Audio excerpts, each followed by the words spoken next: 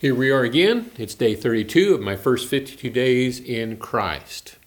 Yesterday you were reading in Romans. You read Romans 2 verse 28, which says, "For he's not a Jew who is only one outwardly, nor is circumcision that which is outward in the flesh." Just as that passage says a Jew is really not a Jew if he's just one outwardly, in the same way a Christian is not really Christian if he's only a Christian outwardly, if it's only for show. Christ didn't die on the cross to change your image. He died on the cross to change your life. So keep that in mind. Today you'll be reading in Romans chapter 6 Romans chapter 6 through 10. So allow God to speak to you, to change you through his word. So pause the video at this time and go ahead and do your reading.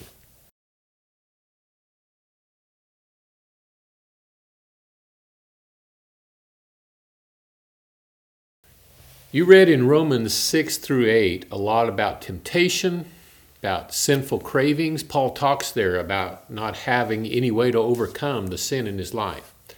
You know, as Christians, we struggle in our temptation, but we have a way to overcome our sin. Paul ends chapter 7 acknowledging that God had rescued him.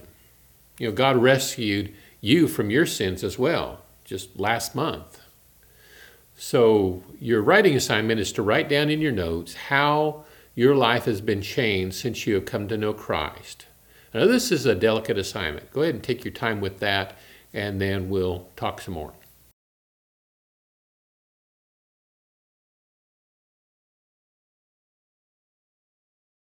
And finally, I want you to open your Bible to Romans chapter 6, and I want you to read verses 1 through 4, but instead of the plural pronouns like we, I want you to take those out and insert the word I. Use the singular personal pronoun. In other words, what shall I say then? Am I to continue in sin so that grace may increase? May it never be, how shall I, who died to sin, still live in it? I want you to read that and hear yourself saying that, because the Bible needs to be very practical. We know the Bible was written for everyone, right? But it was written for you. It is God's personal message to you, and that's how I want you to see your Bible study. So enjoy that, and I'll see you tomorrow.